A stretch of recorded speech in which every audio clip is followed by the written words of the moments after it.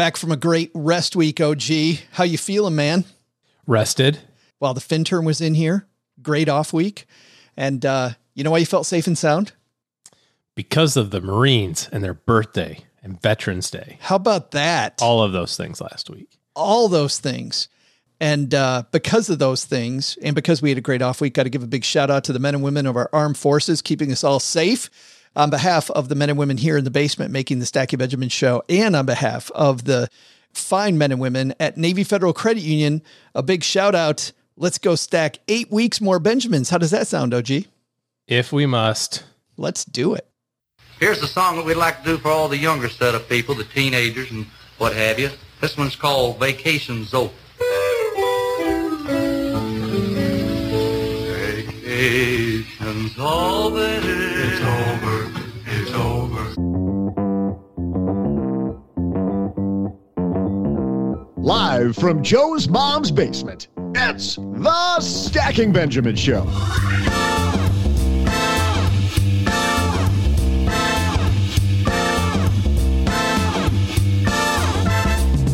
I'm Joe's mom's neighbor, Doug, your fearless tour guide. And if you're new here, welcome. Today kicks off 8 weeks of new shows, and boy, do we have a great one today. What's the one thing we all don't like? Change? And what's the one thing that's 100% guaranteed to happen? Change. Today, we talk to Professor James Conklin about change in the workplace or wherever you are. And in our headline segment, the clock is ticking on your student loan reprieve. We'll speak with Amanda Honnell about what you should do to get in shape to start paying again. Plus, as usual, we'll share some TikTok craziness, throw out the Haven Lifeline, and dig into my amazing trivia. And now, two guys who are busy cleaning out the refrigerator on National Clean Out Your Refrigerator Day. Don't touch that leftover mac and cheese. It's Joe and O-G.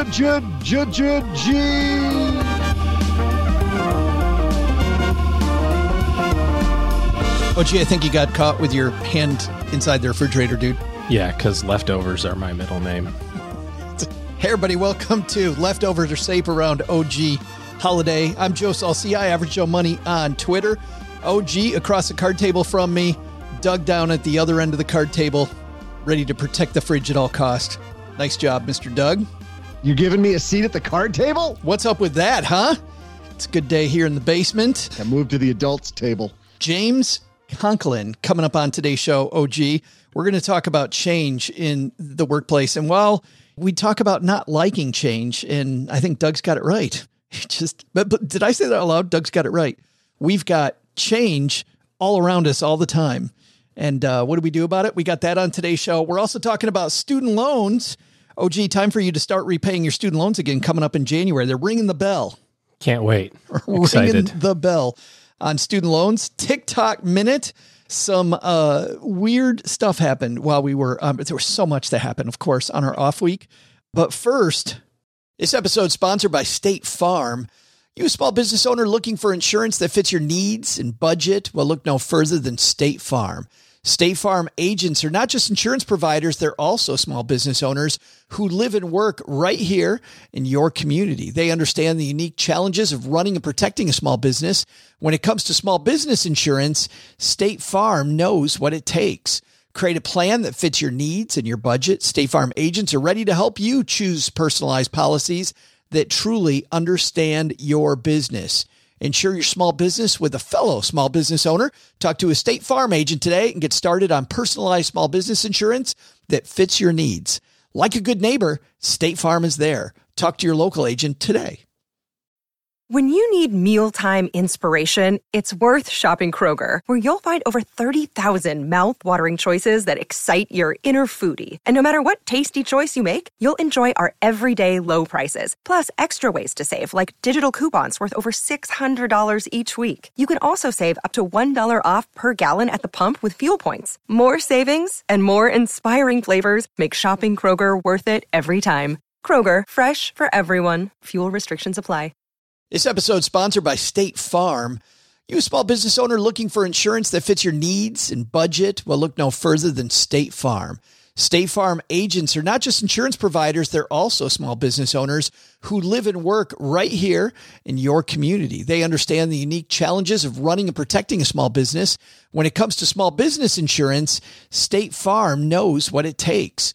Create a plan that fits your needs and your budget. State Farm agents are ready to help you choose personalized policies that truly understand your business. Insure your small business with a fellow small business owner. Talk to a State Farm agent today and get started on personalized small business insurance that fits your needs. Like a good neighbor, State Farm is there. Talk to your local agent today. All right, James Conklin coming down to the basement. Amanda Hunnell from Fidelity coming down to the basement. Let's get this party started. Hello, darlings. And now it's time for your favorite part of the show, our Stacking Benjamin's headlines. Student loan repayments start again in January, and a lot of people, OG, I think, are going to be surprised that, oh my goodness, my budget's changing. You think we're going to see a bunch of credit card debt now? I hope not. The nice thing about payments generally is that they're going to be pretty fixed. You know, I mean, obviously you have income repayment plans and that sort of thing, but that's only adjusted every so often. So we've seen wages go up in different areas over the last 2 years, and no payments for a while. So hopefully what's happened is what we suggested people do 2 years ago, which is keep making that payment if you're able to your bank account or to yourself. And now you've got 18 months or 2 years worth of payments lying around that you can now start setting up on auto pay, give yourself a little bit of a buffer if you need it, but then either increase the payment and see if you can't pay it off a little bit faster with that extra cash, or kind of have a 2-year buffer for student loan payments. I want to dig into that more with you later, because I think some people look at the interest rate on student loans and think, well, should I pay that off early? So we'll get back to that. But I spoke to Amanda Hunnell from Fidelity Investments, OG, about this very issue on Dad Shortwave recently. And well, let's hear what she had to say, because surprisingly, and this surprised the heck out of me, and I guess it probably shouldn't have, this is not just a problem for young people.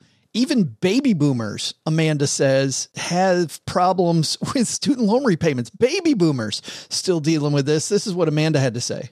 Baby boomers are actually the ones with the highest amount of debt if you look at their monthly payments. So everyone's hurting on this one.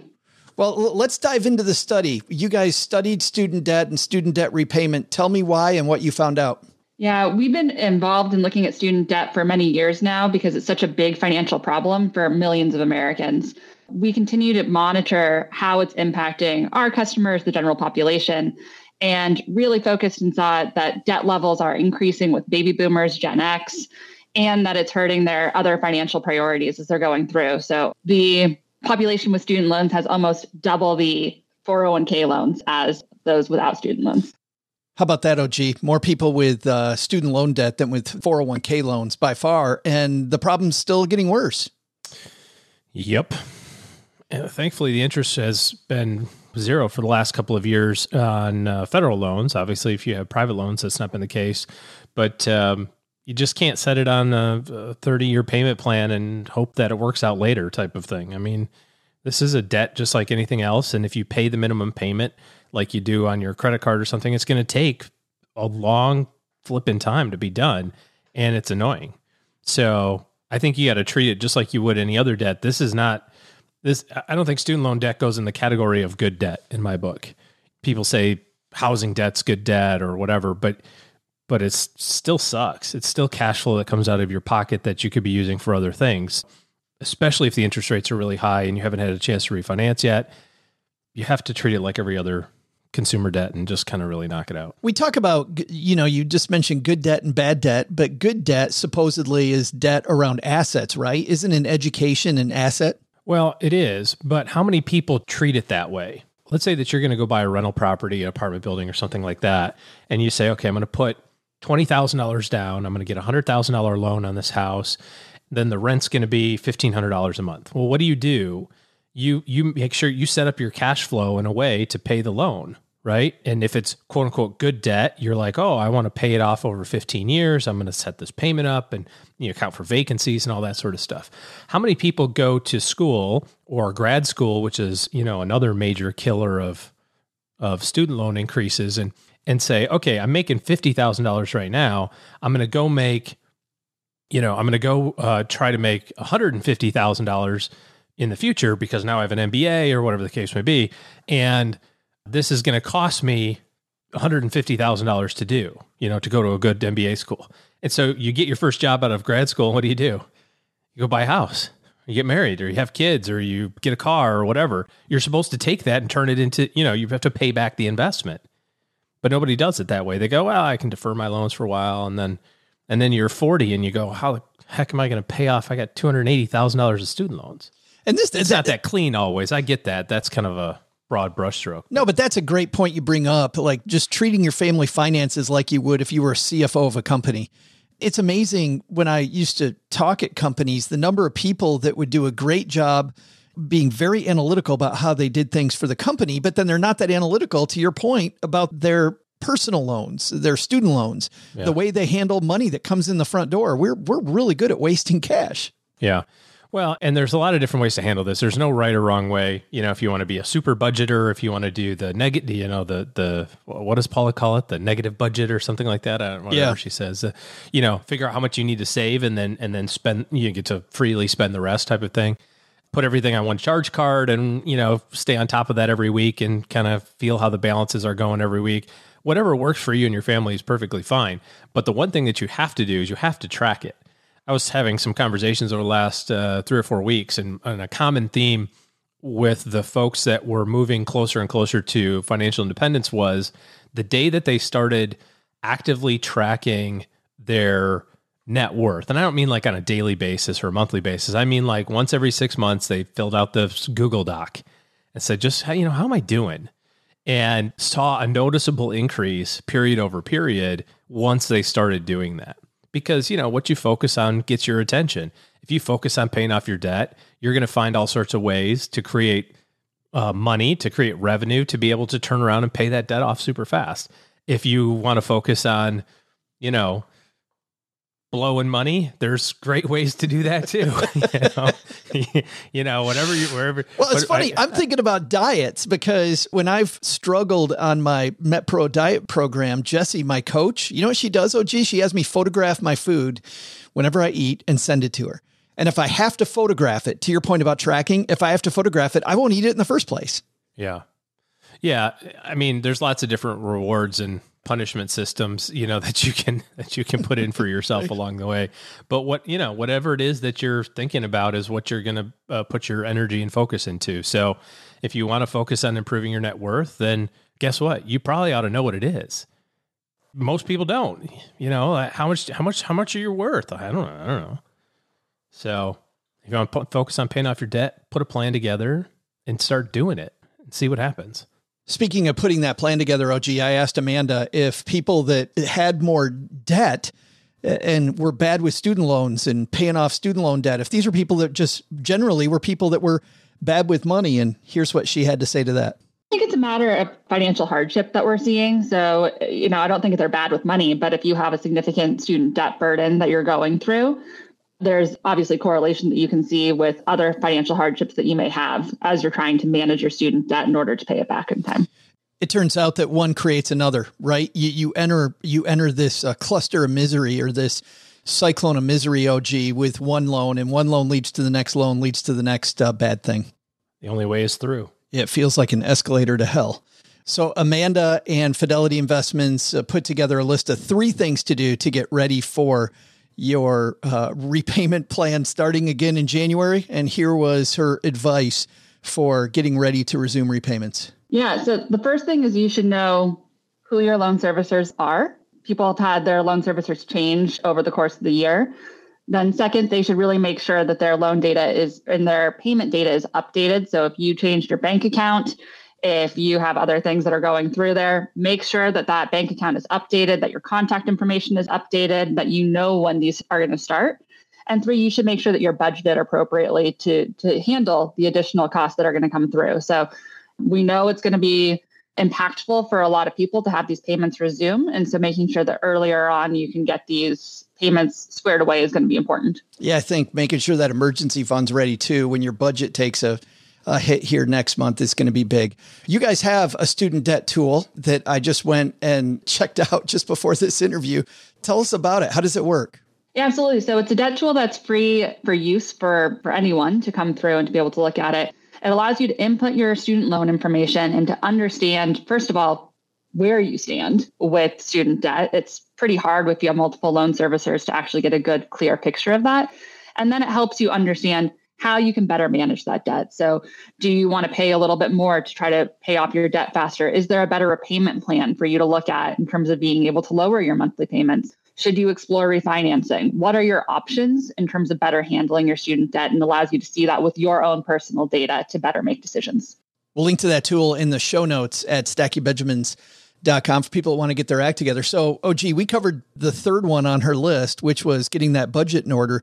But really, those first two, knowing who your loan servicer is, I love that point that it may have changed because it's been so long since you've paid it. And these companies trade them like kids, back in the day used to trade trading cards. You're looking for Pokemon cards. That's the thing you're trying Pokemon, to... yes. You're trying to get to all of something us. more relevant and recent. Yes, like Doug and I used to trade Pokemon cards back in the day.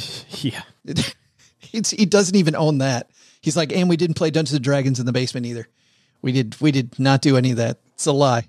The D&D's a lie. But back to your point, if you're focusing on tracking your stuff, right, it's going to lead to things like knowing who your servicer is, making sure that it's hooked up to the right bank account, like just this constant conversation, which is why I like that once a week meeting to look at your money. Doesn't have to be long, doesn't have to be boring. It can be quick, but man, if you just constantly look at it a little bit at a time, you'll bite that elephant off. Bite that elephant off? Is that a phrase? Yes, that's exactly the phrase, biting the elephant off. And I would add one more thing to her list. All of that's fantastic. But also, since you haven't been paying on it, you probably also haven't thought about refinancing it. And if you still have a federal loan, I know a lot of people are kind of hand-wringing going, I'm going to wait and see if I get this taken away. If I keep it, it's not going away. I mean, I don't know. It just doesn't seem like that's a acceptable thing from Congress at this point. But we'll start looking at the opportunity to refinance the high interest stuff. If you're paying 6 or 7% on student loans, the going rate's now 2 to 3. So if you're not in the 2 to 3 range, or maybe 4, you should probably consider refinancing it. And now's the perfect time to do it because you've got a couple months before the program kicks in where you have to start making payments anyway. So kind of do all those things with the budget, but then also consider looking at refinance options. I spoke with Amanda about things companies can do to make this better. Fidelity, in fact, is a company that helps their employees pay off their student loans. And I know that they're behind helping a lot of other companies help their employees pay off student loans. And it's a low-cost way for them to retain talent. You look at all these people, quitting their job. A great way to keep talent is to say, you know what, we'll help you out with your student loans, and adds a lot of value to the game. You can hear the whole interview with Amanda on our show notes page at StackingBenjamins.com. You'll see that. Get a link to our YouTube page where we have Amanda and I and our complete conversation there. Hey, it's time for our TikTok Minute, where we take a look at some of the craziness going on at TikTok. Sometimes it is completely crazy. Other times it is genuine wisdom. We see more wisdom on TikTok lately. I don't know what the heck's going on there, but this week, gentlemen, is it going to be wisdom or hilarity from the TikTok Minute? OG, what do you think? Definitely wisdom. Doug? Hilarity. We have a split decision. Let's see. And unfortunately, this week, you're just going to hear a little song, and I'll explain at the end of this what the song's all about. This was our friend Mark, who sent this to me via Twitter and said, we really need to talk about this one.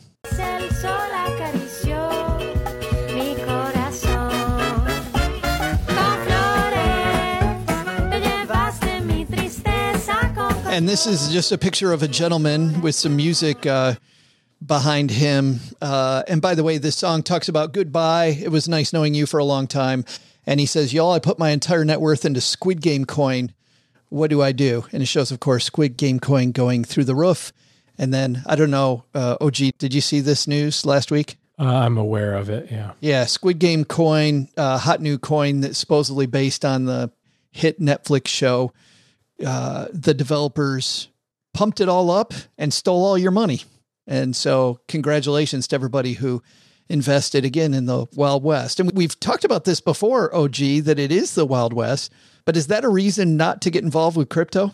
I mean, when people create dumb stuff, you're going to get dumb results. So if you're not the creator of dumb stuff and you're not scamming other people, so that means somebody's scamming you. So How would you protect it against that though? don't do dumb things. Don't invest in Squid Coin. Maybe that's where you should start. But you've seen our forums before. People are like, I'm not putting any money in Bitcoin. I'm not putting any money in Ethereum. We passed that point. Listen, it is 1,000% a speculation at this stage. The technology, I am beginning to think that it's more and more likely that technology sticks around.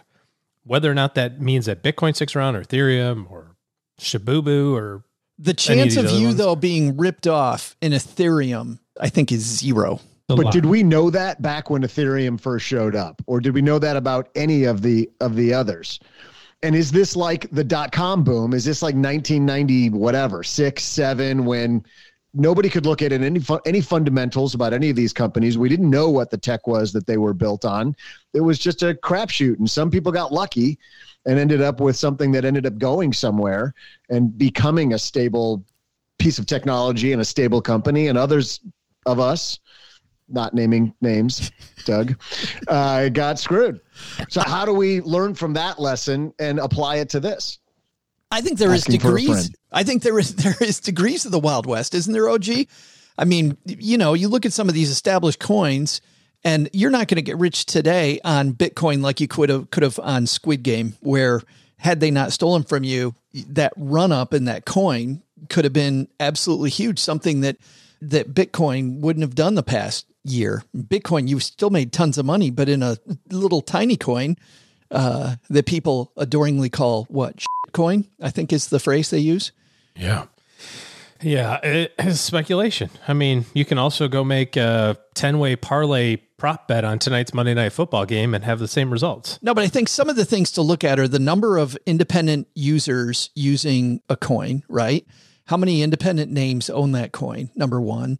Number two is what's the market cap of that coin versus the usage of the coin. I think there's some data out there that you can actually use even with the Wild West to get around some of this. Yeah. I don't know. Thanks to Mark for sending that to us. And although all you heard was the music where somebody's telling us goodbye, see you later, money. It was nice knowing you for the short relationship that we had. If you put all your net worth into Squid Game, though, OG, I think you might have gotten what you deserve a little bit. Got what was coming to you. Coming up next, James Conklin. I'm so excited that we got James here. James has a new book out called Balancing Acts, and he is somebody who has worked with so many different companies on organizational change. And if you're somebody who is worried about change and gets freaked out by change, like a lot of people do, this is the person who you definitely want to listen to. He has received awards from the University of Manitoba, York University, Concordia University, the Society for Technical Communication, served on several boards, including the Society for Technical Communication, Manitoba Quality Network, and Prairie Fire Press. It's funny this week. I think it's Canadian week here on the show. We've got James Conklin. Good day, mate. Yes. Yeah, you'll go over great in Winnipeg there. But we've got James Conklin today. We got Corey Mintz, who is a food writer from Canada on Wednesday. So Canadian week here on the show. But before James Conklin talk about change, we're going to change gears here. And I think Doug might have some trivia for us. Doug? Hey there, friends. I'm the one you've been waiting for this whole time. This show's Oracle into arcane knowledge and host of the only entertaining part of this podcast, Joe's mom's neighbor, Doug. To all of you new stackers out there, look at you, just building your little stacks. Someday, you too can aspire to podcast about wealth in an old t-shirt and flip-flops from your mom's basement. But I'm not here to brag. I'm here for what longtime stackers know is the best part of this show, my trivia. And in honor of today's weird holiday, National Clean Out Your Refrigerator Day, we're serving up some hot fridge trivia. Or should that be cold trivia? Yeah, probably should. There are lots of interesting tidbits about today's holiday. Refrigerators changed the meat packing, brewing, and pizza industries. They also used to be incredibly strong structurally. In fact, back in 1939, Frigidaire featured an elephant, and we're back to elephants, standing on top of one of its fridges. But it was earlier than that, after hearing about a refrigerator that leaked toxins, that one of the world's most popular scientists filed a relatively surprising patent to improve the system back in 1930. So the question is, who was that inventor? I'll be back with some 3-week-old sushi and your answer in just a moment.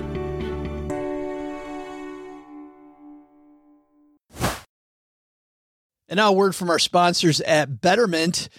Do you want your money to dream big? Do you want your money to be a total self-starter? Are you annoyed that your money doesn't work hard enough? Well, don't worry. Betterment is here to help. Betterment's the automated investing and savings app that makes your money hustle. Their automated technology is built to help maximize returns, meaning when you invest with Betterment, your money can auto-adjust as you get closer to your goal, rebalance if your portfolio gets too far out of line, and your dividends are automatically reinvested. That can increase the potential for compound returns. In other words, your money's breaking a sweat while you can be breaking bread. You'll never picture your money in the same way again. Betterment, the automated investing and savings app that makes your money hustle. Visit betterment.com to get started. Investing involves risk. Performance is not guaranteed. Well, if you're new to Stacking Benjamins, you may not know that I've tried out a lot of personal finance apps. I like to be a guinea pig and try out all these things. So I know what I'm talking about when it comes to what's helpful and what isn't helpful. And the app that I've used the longest has been Monarch Money. And it's because Cheryl and I, my spouse, were able to collaborate together. We can work on our goals together, and our budget and our goals are right next to each other on the app. It is clearly the next generation of personal finance apps. So what is it? Monarch is the top-rated all-in-one personal finance app. It gives you a comprehensive view of all your accounts, investments, transactions, and more. You create custom budgets, track progress toward financial goals, and collaborate with your partner. And now, because you're a stacker, you'll get an extended 30-day free trial when you go to monarchmoney.com/Benjamins. I love the fact that we get to collaborate. I love the fact that it's customizable. And I also love that it's this ad-free privacy you can trust. They never sell your data to third parties or show you ads. After trying out Monarch myself, I totally get why it's the top-rated personal finance app. And right now, because you're a stacker, you're going to get an extended 30-day free trial to try it out like I try out many different apps. And this one was sticky for me because, well, you'll see when you try out the 30-day free trial. Go to monarchmoney.com/Benjamins. That's monarchmoney.com/Benjamins for your extended 30-day free trial.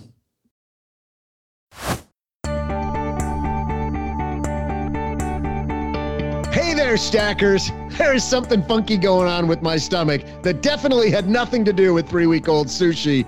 Well, this part's just going to go a little bit faster than normal because I got some things to take care of. I'm Joe's mom's neighbor, Doug, and I'm wondering about this National Clean Out the Fridge holiday. Do you think it should just be once a year? I mean, I'd like to think it should be at least monthly or maybe even bi-weekly. Who do we talk to get this changed? I'll go look that up later, because right now I'm sporting the answer to your trivia question, which was, which of the world's most famous scientists filed a patent in 1930 to improve the fridge after finding out current systems were leaking toxins? This was a relatively hard question, but it didn't take E=MC² knowledge to know that it was old crazy hair himself, Alberto Einstein, who gets at least partial credit for the modern fridge. Geez, like that guy needs any more credit. Now, if someone would figure out a system to make sure OG doesn't eat my Sizzler all-you-can-eat shrimp leftovers, we'll figure out just exactly what all-you-can-eat really means. I gotta go. I'm percolating. And now, here's Joe and James Conklin. See ya.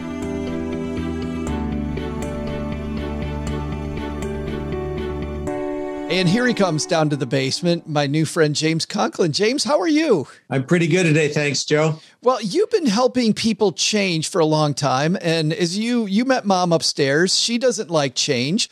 I was a financial planner for 16 years. My clients always knew when they came to meet with me that a financial plan meant change, right? people change at work. Change, I feel like, is the one constant. Why are we all so afraid of change? Well, I think, Joe, in part, it's because we can't control it. We make a plan and we think, yeah, I'm going to implement the plan and it's going to bring about some new state. And yet when I implement it, it doesn't quite go the way I'd intended. And we get discouraged and we get disappointed and we think, well, maybe it was me. Maybe I blew it. Maybe I'm not good enough. Maybe I'm not smart enough. And people don't realize that that is just the nature of change. Things don't go exactly as planned, as we plan them to. Instead, the key to handling change well is to be able to be ready for those unexpected things that happen, those setbacks and so on, and to make the adjustments and to carry on. But you still say in your book that no matter whether change goes the way you want or not, and you're exactly right. I can't think of a change that I ever tried to make in my life that went exactly the way that I planned. But you still say that if you're a change agent, if you're leading change, it is important to show people the vision, to show them what you hope the mountain's going to look like, the top of the mountain's going to look like when we get there. Yeah, it's very important that we have some idea of where we're going. And so, it's not so much that we need to have worked out every single detail that needs to be in place for the new state that we're trying to work toward, but rather that we have a fairly good idea of what that state is. And what's more, this is really, really important, that it's a shared idea, that the people who are implicated, the people who are involved, share the same idea about where we're going. And one of the best ways to make that happen is to make sure that they've been involved in the conversation about what it is we're trying to do, what we're trying to achieve, where we're trying to go. I sometimes say, in part, I guess, because I cut my teeth on change initiatives that had a lot to do with new technology coming into workplaces. I sometimes say that the critical technology for change initiatives is also possibly one of the oldest human technologies that exists. Conversation, simple human conversation. As we're entering into some kind of change process, we have to be talking to the people, the stakeholders who are going to be involved in that change, who are going to have to live it in some way. You talk a lot about that, James, about how we kind of talk ourselves into change, right? It's the talking and the dreaming that creates the best change, the stickiest change. That's very true. In fact, some people like to say, I say this myself sometimes, that when in an organizational setting, we're trying to bring about change, the first thing that we want to do is change the conversation that's going on in the workplace. There's this wonderful story from the early 1990s about when IBM was changing from being a manufacturing organization into being the service organization that it is today. And their then CEO, Lou Gerstner, was trying to get his executive team and the leaders in IBM to understand that we're not going to be in business unless we get out of this commodified industry and into something that is a growth industry. He's sitting at the table and the executives are talking and so on. And they're saying the same old things, and he gets frustrated and he tells them all, shut up, everybody, be quiet, everybody. I don't want anybody to say anything until you think of something new to say.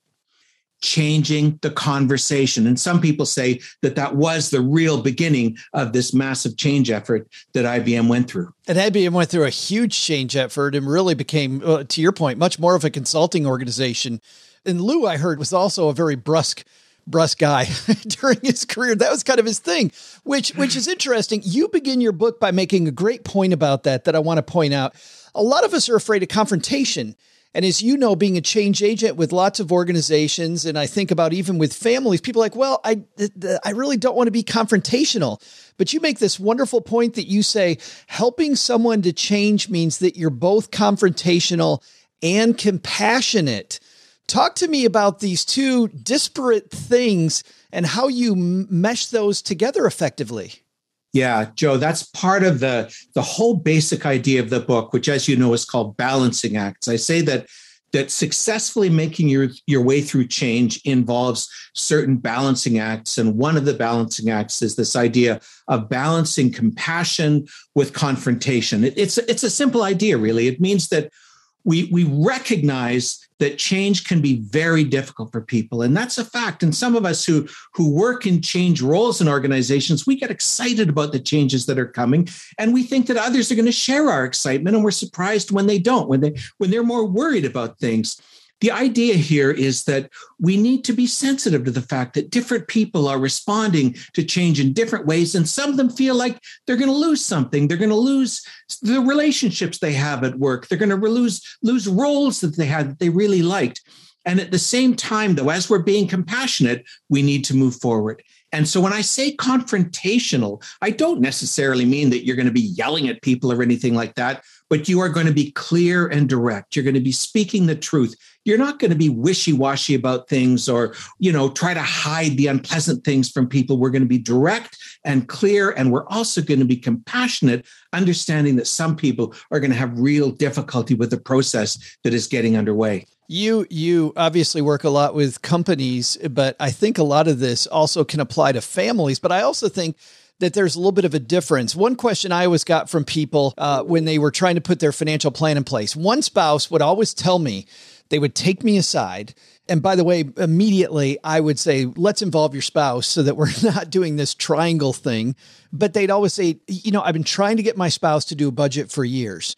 And there's this whole concept that you talk about in the book of, I've been trying to get them to do this, getting somebody to do something versus changing with them. I thought this was powerful. Could you explain that concept? Because I think that even for families out there, James, this can solve a lot of these problems I see people have with changing the financial plan at home.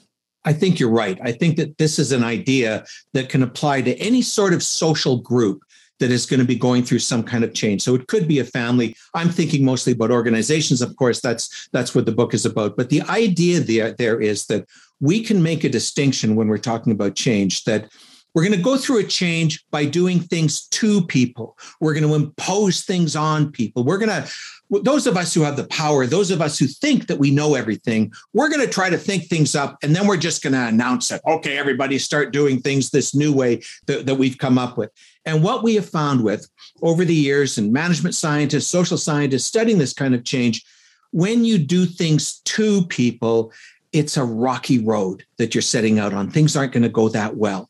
Doing things with people makes it easier. Doesn't mean we're guaranteed anything here. It just means that the process is going to be easier. We're going to bring people together. We're going to genuinely invite them into conversations about what we like and don't like about what's going on today and what we aspire to, how we think things might be better. And we talk about it together. We make plans together, and then we set out on the journey together. And you say yet in some organizations, you sometimes can't do that. I love you talking about a surgeon.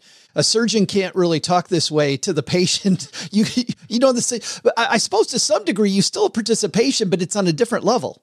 Well, very true. In fact, a lot of my research right now has to do with, you might say, expanding the conversation of medical decisions to involve the patient and family members more in those conversations and decisions. So you certainly can continue to do things with people in all kinds of different contexts. But in the case that you're alluding to, it was the time when I was working with a group of doctors and pharmacists and other people on a change process involving healthcare. I was talking about some of the discouraging statistics that there are about organizational change and how often things don't go the way that people are hoping it would go. And I mentioned that there's a number of studies that say that the success rate is only around 30% for big organizational change initiatives. And this physician who was sitting there said, well, okay, you're talking about that as though that's a failure.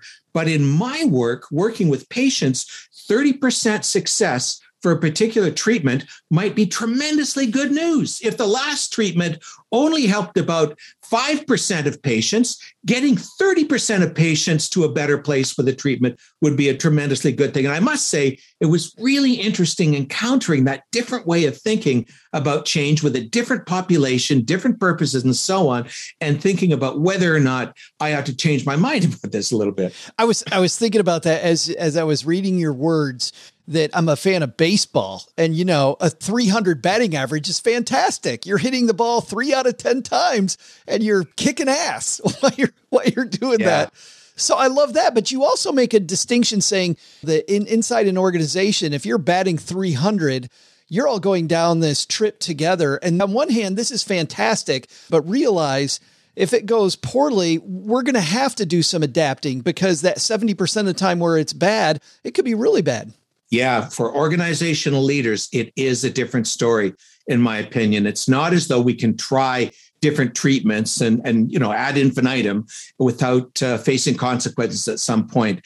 It's rather that we need a change now in order to solve a problem right now or act on an opportunity right now, and the consequences of failure can be severe. And so that is why this is such an important subject, organizational change and effective organizational change. That's one of the reasons why I emphasize that having a plan is important. It is important. Going through a planning process about what we're going to try to achieve, being intentional, and that's the way I like to phrase it, being intentional about change is really, really important. But the most important thing is the process that we use to move toward the new state. It's the process that's the key. And that process needs to be a learning process, a process in which, as we're moving forward, we're paying attention to what's happening. We're observing what's working. We're noticing what's not working. We're thinking about it. We're talking about it. We're gathering more data. We're looking at that data in order to make the adjustments that you can be certain are going to be needed during the change process to make sure that we do arrive at that final destination that we're all hoping for. Boy, I love this idea of a learning process because, as you know, so few people have a growth mentality and really are open to what am I getting wrong here? And I feel like if you go in with your eyes open, knowing that things are going to go wrong, then you're going to naturally have to have that growth mentality that we're all going to grow together. And it also, once again, presupposes that we are going to screw this up, right? But there's a question that I had, and I love the idea of organizational change in a company as being an ongoing thing for the organisms. And I want to circle back to that a little bit later about this idea of human systems, because I think this is an important part of your title that we really need to talk about. But how long do we give it before we give up or before we change? Maybe not give up, but before we start tweaking? Do we decide that ahead of time? Because as you've seen, there have been times in my life when I have thought that a change that I made was not working and it wasn't having results. Luckily, I didn't change course because just as I was about to change, all of a sudden the change I was hoping for finally came, but it came much later in the game than I thought it was going to. It's such a great question. I've had those experiences too. And there's some who say that, in fact, when we're moving toward a new state that's going to be difficult to attain, it is in the nature of systems to try to maintain the status quo. This is a hard thing for some people to think about. Yeah, I want to turn back. I want to turn back. Right. Yeah, go back. It's safe back there. We know what it's like back there. It's in the nature of systems to resist the change, to try to prevent the change and to maintain the status quo. So we know that's going to happen. For sure, that is going to happen. And what I say is that the process needs to include very consciously a part where, as I said, we're scanning the environment, we're paying attention to what's happened, and we continue to be intentional in the face of the results that we are producing. One thing to keep in mind, Joe, is that different people respond to change in different ways. And so when we're not considering that, we think we have a change, it's a good idea. I can lay out the reasons why it's a good idea. Everybody ought to get on board and we should be able to move forward. But the fact is, we know that human populations, including, let's say, employees of a large organization, can be segmented into several different groups. And some of those groups like change and they will embrace it and they'll get on board fast. And others are going to be slow. And no matter what you do, they're skeptical by nature. They're going to want to watch and see how things go. And later on, they're going to get on board once it's clear that the promised benefits and so on have been actually delivered. So every change process, I might say, every change process is going to be unique, depending on the context, the industry, the size of the company, the people who are involved, the urgency of the situation, and so on. Every change process is going to be unique. And to get to the point that you just raised just now, not every idea for change is going to be a good idea. Oh. So the darn thing is, sometimes it will be a good idea to turn around and head back to the previous state. Sometimes what you're trying turns out to be maybe a fad that somebody heard about that has not really been tested and proven yet. And, you're in danger of becoming the test case showing that it's a bad idea. So it might be a good idea. have your eyes open, make those ongoing appraisals as you move, and decide whether it's worth it carrying on. Mom says this shag carpet down here in the basement is a fad, but we're sticking with it, James. We are sticking. Okay. I might be on Mom's side on that one, but okay. We're not changing back, brother. I love how that point that you raise, you talk about in your book about how this is why all change is local, is in knowing what your audience is. And I love how you say, just because it played in Albuquerque doesn't mean it's going to play in Toronto. It's going to be, you really have to look at your group of people. So I guess taking what I read in the book, that piece that all change is local, and what you just said to me, it sounds like your answer is there isn't so much a timeline for change, but maybe a list of criteria on which you decide whether you're continuing forward or you're adjusting. Like, is that a better way of thinking about it? Well, I'm going to say that there's, once again, there's a process. Yeah. There are better processes and worse processes. But the process doesn't have set milestone dates, though. It doesn't sound like you've dropped dead dates.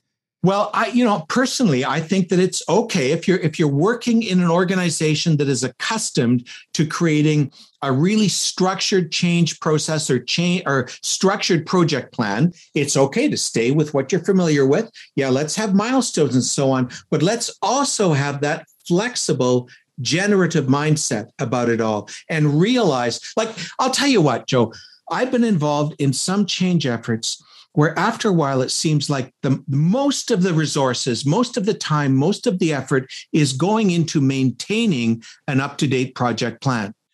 And I sit there and watch this effort going on and thinking, guys, the fact that you're pouring all this effort into maintaining a document indicates that something has gone off the rails here. And we're not working on the actual change anymore. We're working on the plan for change. And you have to keep working on it because it turns out that the environment is different than you anticipated. And it's throwing curveballs at you all the time.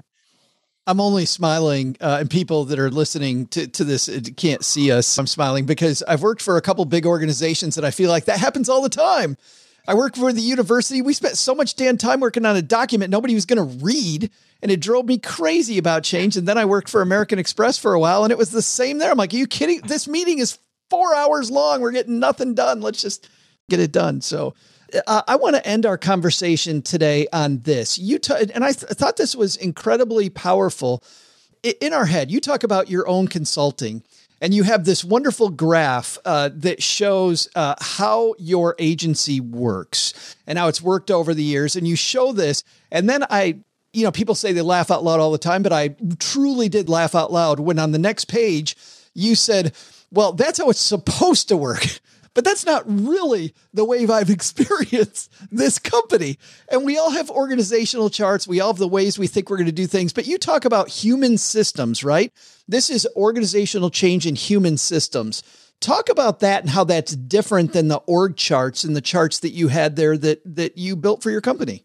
I mean, I guess I could say, first of all, that it's a natural thing for leaders, for managers to try to think about the company that they're responsible for in some kind of stable state. Otherwise, how can I manage it? If I can't picture it in terms of an organizational chart or some sort of work order flow chart or something like that, I don't know what the parts are that I'm supposed to be managing. So it's perfectly natural for us to depict organizations like that. But I think I think it's still, not to cut you up, but I think it's still helpful too, to your point. Oh, absolutely. Yeah. Absolutely it is. There's a famous quote from Winston Churchill. He said that the plan itself is useless, but planning is absolutely essential. And I think that's the kind of thing he's getting at that. We're constantly trying to take stock of the organization and what's going on and what's working and what's not working. And in order to do that, we are creating these visual representations very often that try to tell us about what's going on in the organization.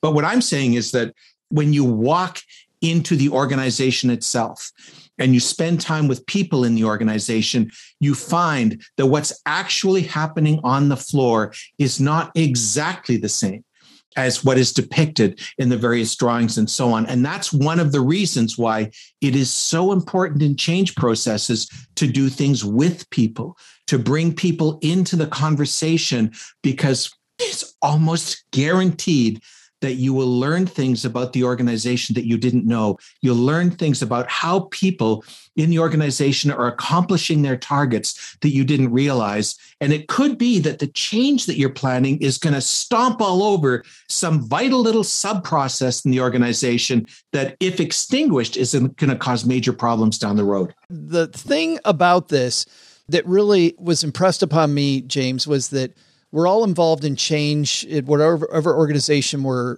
in so often.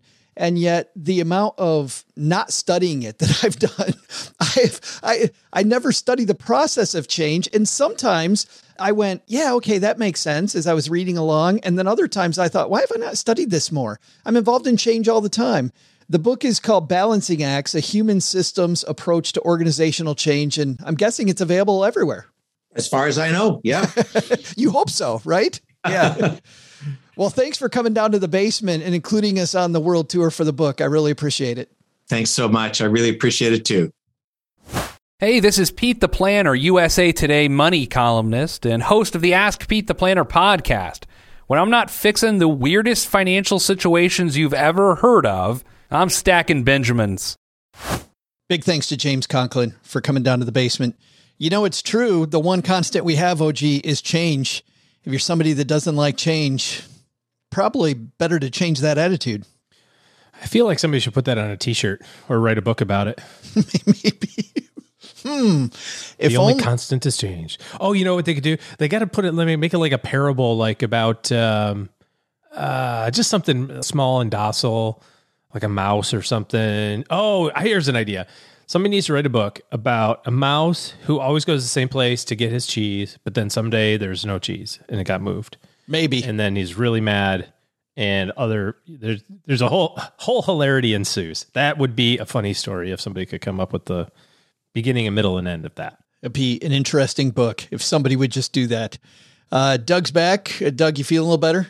I am now. We've, shall we say, cleaned out more than just the fridge. The fridge. And I think that's as far as we need to take that. So let's throw out the Haven Lifeline and tackle some of life's most important questions. Our friends at Haven Life Insurance Agency, they put what you value first, OG. Febreze. One word answer for the win. Yeah, it's your loved ones in your time, but your loved ones in your time with some Febreze, I think, is probably better. It's why they made buying quality term life insurance actually simple. Head to StackyBenjamins.com/Haven Life now to get a free quote. Application is simple. It's online. You get an instant coverage decision, affordable prices. And of course, you're not dealing with some fly-by-night insurance company. Their parent company, Mass Mutual, more than 160-year-old insurer. So you know that the insurance is, of course, there when you need it. Today, we're going to throw out the lifeline to who? We're going to throw it out to Stan. Say hi, Stan. Hey, Joe and OG. I don't have much time, so imagine I made up a joke about the Sizzler. At any rate, you can call me Stan. I'm 31 years old, married, one child with one on the way. I make about $220 a year, can flex that up to $250, $260 pretty easily. I max out my Roth 401k and have a 6% match into the 401k as well. I have no debts outside of my present house. I like the idea of early retirement, but I don't see myself slowing down for a long time. At any rate, I have a house presently that's valued conservatively at $380,000. I owe $240,000 on that house on a 20-year 3.125 fixed. I'm 2 years into that amortization. I've had some land recently become available to me that I could purchase at about $170 and build on. I conservatively estimate that it will take $500,000 to complete the whole project. All of my estate planning is in order. I've got great disability insurance and great life insurance. I've got a will and all of that taken care of. My present child and future child are funded as it relates to college. I'm interested to hear if you think that the building idea is a good idea, and would you dump the current house and take the equity out, or would you convert it into a rental? I guess this is the part where I tell you my shirt size. Thanks. But he didn't have time for the Sizzler joke. He didn't.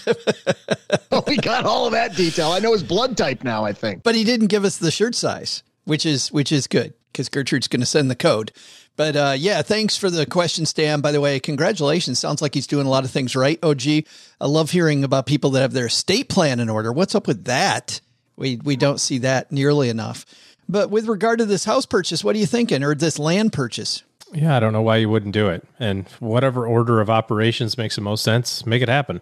You know, I mean, if it makes sense to buy the land, build the house, and sell the other house, move into the new house, and kind of all works out in the wash, do it that way. If you want to move twice and, you know, go live in a camper while your other place is being built or something like that, like that's fine too. I mean, I wouldn't do that, but if you have a ton of flexibility, why not use it? You know, that's what you have built this flexibility for. The only difficulty that I have around keeping the house, which I generally like, the only difficulty I have there, OG, is just the fact that for some people, being a landlord, not their favorite thing. I know for me, it wasn't. So I think there's also going to be what do you like to do there? Was he thinking about keeping the house as a rental? He did. He said, I thought he meant like keep it while we're doing this other thing. No, he said, should I keep it as a rental or should I sell it? Like, what do you think there? And don't get me wrong. I like the idea of keeping it. I'm with you. I like that idea, but I also like the idea of, you know, for me, selling it was the best thing ever. For my son, be something totally different. He'd completely want to keep that house and add it to his real estate empire. But I think there's a little bit of a know yourself happening there. Yeah, if this is for a rental, then yeah. I mean, you just have to figure out, is your place in a place that people would relatively, with ease, occupy all the time, you know, and with low maintenance, and you know what I mean? Like if you live in the suburbs in a good school district in a nice community and there's a lot of people moving into your town all the time, yeah, you could probably rent it pretty easily and pretty consistently. If, you know, in a different area where maybe it's not as vivacious or, you know, there's not as much stuff going on and you got to walk to the school bus and, you know, it's just going to be a different supply demand issue. Yeah. Right. And so that's going to be harder to rent out consistently. And then the third thing is whether or not this place is even remotely close to the other places you're thinking about buying. You know, being a long distance landlord, like, you know, is very difficult, even with help in your corner. You know, you're still dealing with stuff all the time. So anyways, that's entirely a personal decision. I would probably dump it. The one thing that I'm interested in knowing too is what this move does. He didn't talk about where he stands. He talked about, you know, having his estate plan done, his insurance plan, it sounded like it was taken care of, his kids' college are taken care of. Not really sure about what this actually does. He says he's interested a little bit in early retirement, but doesn't see himself slowing down for a while. Where is he at right now? Is he ahead or behind for retirement? And I think that may also influence his decision there, don't you? Yeah, absolutely. Yeah. I think I want to know where I stand, especially when it comes to single rental real estate property, because while the NARI index, it comes very close to equaling, and that's the REIT index, the North American REIT index, comes very close to equaling what the S&P 500 does over long periods of time. Individual properties could get beaten up by the S&P 500. So I think you're putting a lot more variability in your returns over long periods if you're dealing with a single rental property versus investing in a REIT. I think there's a big difference there. You know, guys, you focused on one part of his question, at least a part of his question, which was around, should I get into, you know, renting out existing home? But I heard a different angle of that, which is I've got everything squared away, zero debt, everything's funded other than the mortgage I have right now. Should I take on more debt? Not necessarily how should I handle these two homes that I'll end up with, but should I just take on debt at all? No. Yeah. Okay. So what do you got to say about that? Do it or not do it? Well, I think I'm not the guy to answer this question of the three of us, but I think that's also a personal choice, just like you talked about, OG, about, you know, whether or not you want to get into being a long distance landlord or not, is what's your comfort level with that extension? I think the interesting piece of that conversation, Doug, that it goes to a study that we heard just last week on the Rewind episodes when the FinTerm was here, was with Ashley Willens talking about time versus money. Like people look at and they value losses in money, but we don't value losses in time, because in our head, we think we're going to live forever, right? Whether we do or not. And I think that, a lot of the time when people think about taking on new debt, they don't think about the difference in time. Of course, he said he's only 2 or 3 years into this new debt anyway. It's a 20-year loan. If he stretches it to a 30-year loan, his payments might remain the same or close to the same. I mean, I haven't done the hard math on this and don't know how much he would take on in debt. But let's say that he stretched out to a 30-year loan. He may have very similar payments. He might even have smaller payments with that much time. I don't know. But that extra 8 years of payments, certainly today we go, yeah, I'm going to feel pretty good about that later. But you might get to that point then, and your feelings have completely changed about debt. Yeah. All of this is going to be ultimately just kind of how you want to deal with all of it. You know what I mean? Like, what's most important to you? If being debt-free and retiring super early is the most important thing, then you're probably not going to be accumulating payments leading up into that. You know, if it's important to have a homestead that more suits you and your family and accomplishes other goals, like, you know, you get to ride 4-wheelers all the time and go fishing in your own pond, then that's cool too. And there's a trade-off. There's, you know, Paula always says you can do anything, just not everything, you know, and that's kind of the truth here for this guy, right? He could probably do any of these things. It's just he can't probably do all of them at the same time. So this is a great time to be discussing this with your partner and saying, okay, well, like what's more important to us, you know, over the next 10 or 15 years? Is it more important to us to have this other property or this, you know, and all the stuff that gets into, or is it more important to us to be able to be completely debt-free and financially independent and so on and so forth? Thanks for the question. By the way, a great time to be thinking about, if you do have to think about debt with interest rates, still low, I think it's probably a good time to be having those thoughts. StackyBenjamins.com/voicemail is the Haven Lifeline. If you've got a question for us, and we will send you as a thank you for being brave and calling up with your question. Same thing we're going to send Stan. Mom's friend Gertrude going to send out a code for a shirt from our friend Brad, who makes our shirts. And by the way, have you guys seen yet the tour t-shirt? I just got mine when I got home from vacation. Check this out. Thanks for stretching it across your chest like that, Joe. Well, I had to. It was dark. It was dark on the, yeah. Is it cold down here, Joe? I just want to know, are you wearing a tie-dyed shirt under, like, is that your normal shirt? Is it tie-dyed? Yeah. Yeah. I mean, you've been sitting across from me for how long? Look at this. I love podcasts. Yay. Joe's cutting diamonds over there. It's fantastic. All right. Time for us to say goodbye on that kind of weird note. Big thanks to a lot of people. Thanks to people that have left us a review of the show. Some just fantastic reviews lately, and we're so honored. 5 stars from NC Podcast Listener. Great. Always learn something whenever I listen. Thanks so much for tuning in. And also, Fight Fire, WITG Fire. What's WITG? A typo on with? It very well must be.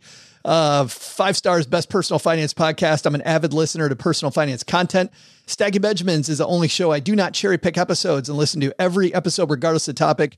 Joe and OG make it so entertaining and are so relatable. I've been listening since 2017. Won't stop anytime soon.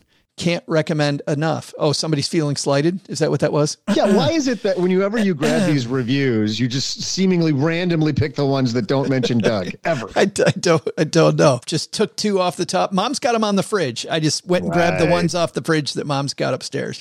So if you'd be so kind to leave us a review wherever you listen to the show, that will let people know about financial literacy and that actually getting your house in order might be a little more fun than people that don't know about this think that it could be. Finally, if you are somebody who is looking for better financial help in your corner in 2022 and beyond, fair to say that now, OG, 2022 and beyond, now that we're in the 4th quarter. Oh yeah. OG and his team are taking clients. To get to his team's calendar, you go to stackingbenjamins.com/OG. And that will lead you to his calendar where you can interface with them to see how they can work with you to make better financial decisions in the future.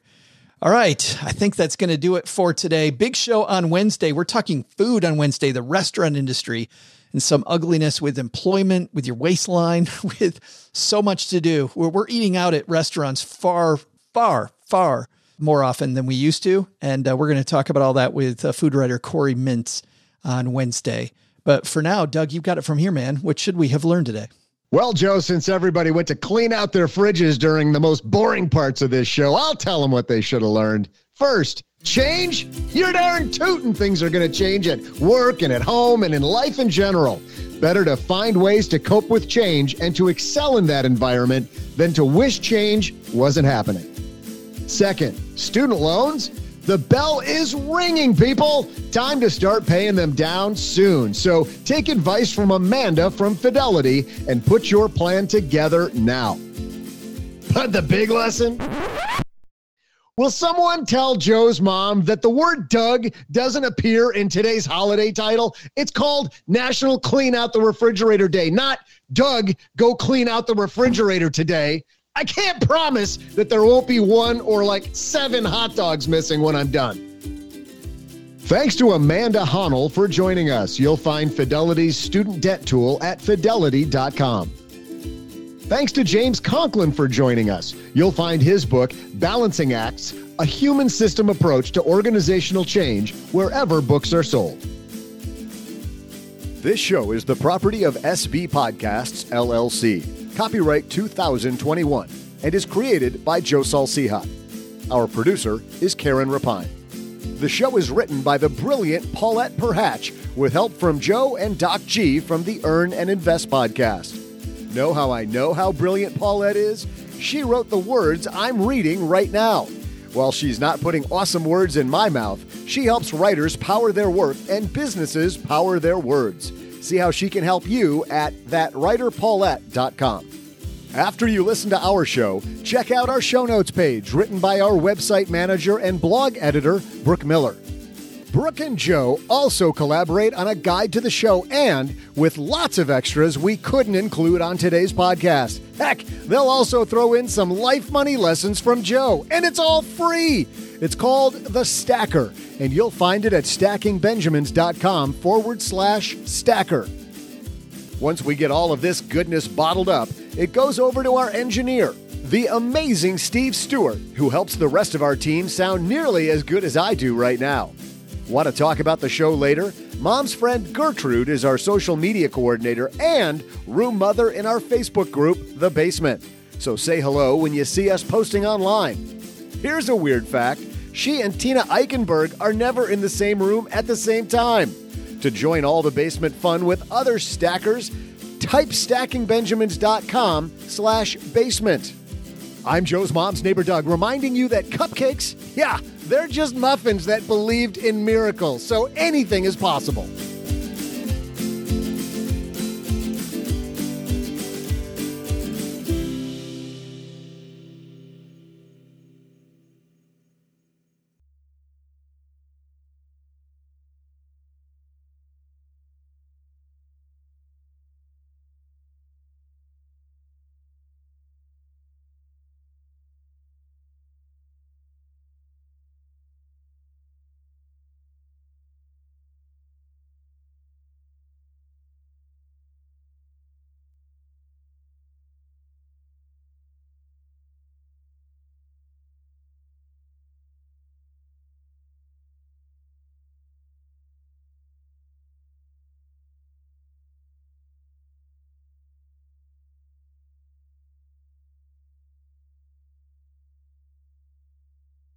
So, just back from all the dried turtles. Are they on display somewhere? Right. There weren't. This is the bad thing. We're out at, and for people that don't know, I just got done going to 3 national parks. So scoreboard. But yes, I don't know how many. It's a lot. We're up to a lot. We only have 2 on the East Coast. We were down to 1, but you know they have the new one, OG, in West Virginia now. So the New River. Oh, you mean you were down to 1 to do? We were down to 1 that we had left to do on the East Coast, which is Congaree in South Carolina that we hadn't been to. But Dry Tortuga, yeah. The 1-star review for Dry Tortuga is you take a 2.5-hour boat ride out there. You ask the guy, so where do we snorkel to see the turtles? And the guy laughs and goes, there's no turtles. And Cheryl goes, what are you talking about? It's called Dry Tortuga. It's turtles, of course, dry turtles, right? Turns out the turtles want nothing to do with people. Number one, he said so. Every once in a while, maybe once or twice a year, people will see a turtle.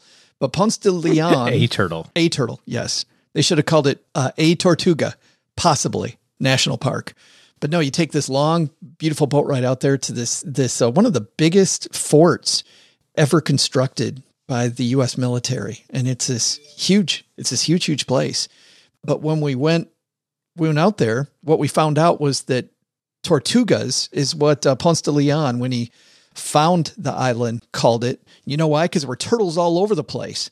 Over 150 turtles he got on that first trip while he was at the island. And they had turtle soup, which is reportedly delicious. It's very delicious. So I capture all the turtles I can find. Get as many as you possibly can. Yeah. And then... it's like walleye fishing in Michigan. You get like one every time you go out. And then by the end of the summer, you got enough to have one fish fry. After a full summer of fishing. Yes. You got one fish fry. Yeah. Well, I had no turtle soup. But he called it Tortugas just because of the fact that there were turtles there. He just wanted to, brilliant naming of the island. But the British renamed it Dry Tortuga, not because of dry land, but because they wanted to tell people on the ships that there is no fresh water here. It is dry. You got to bring your own fresh water to this place. So they had this elaborate system of catching water. But the wildest thing that happened was out on the Keys, OG. We stop at a state park and we're snorkeling on this park in this very, very shallow water, seeing all kinds of cool fish. We went snorkeling 3 times and it was awesome in Biscayne Bay, and didn't snorkel in the Everglades. Could have snorkeled with the crocodiles and the alligators. We saw both, by the way. So we go snorkeling at this beautiful state park about halfway down the Keys, maybe 2/3 of the way down the Keys. And I go to this changing area. They got these little outdoor changing areas. And one of the park rangers comes striding up. First of all, need a hand, sir? Oh. he wasn't that helpful. Well, he was helpful, but in a very different kind of awkward way. He drives up on a golf cart and then he walks. So he looks at us weird. And we just thought, okay, he's looking at us, and I'm spraying the sand off of my feet in the little outdoor shower area. The guy strides up, goes, "Sir, you can't be naked in the outdoors." No, he didn't say that. He stops right at the fence and leans over and goes, "Sir? Yes." What do you say to a park ranger out of the blue that's just kind of staring at you? He goes, "Sir? Yeah. Do you own a pair of green underwear?" "Why, yes, I do." He goes, "You dropped it on the beach, halfway down the beach as you were walking up. So it's sitting on my passenger seat." And I said, "Well, this isn't awkward for either one of us, is it?" So nice. I got to show off my underwear for the state of Florida. Best part of the trip. Green, huh? Green. Yeah, from our underwear sponsor. Gave us cool green underwear. And I was showing it off. So you're welcome, Florida. But I have to say that your job title, head of student debt retirement, like that's a badass use of the word retirement. Did you get to choose that word? Did you guys come up with that somehow? Is there a story behind that? It's actually referring to one of our product lines that is combining student debt and retirement. I like it. I won't now be all about retiring student debt overall. Yes. So you've made up my new title. It's where I'm going through. It's what I should say from here on out. I'm in charge of making sure all student debt is gone from everyone forever. I was going to say, I love that. If there's somebody I got to talk to help you do that, Amanda, I'm on your team. I'm on Team Amanda on this one. I love it. Well, Stackers, the show might be over, but the celebrations are just beginning because it is Military Appreciation Month, and I want to celebrate people like my brother-in-law, Eric, who is such a giving person. Eric will do just anything for you. And as a Marine, you can see that his time in the military taught him to be a guy who gives to his community, gives to his family, and is always there when you need them.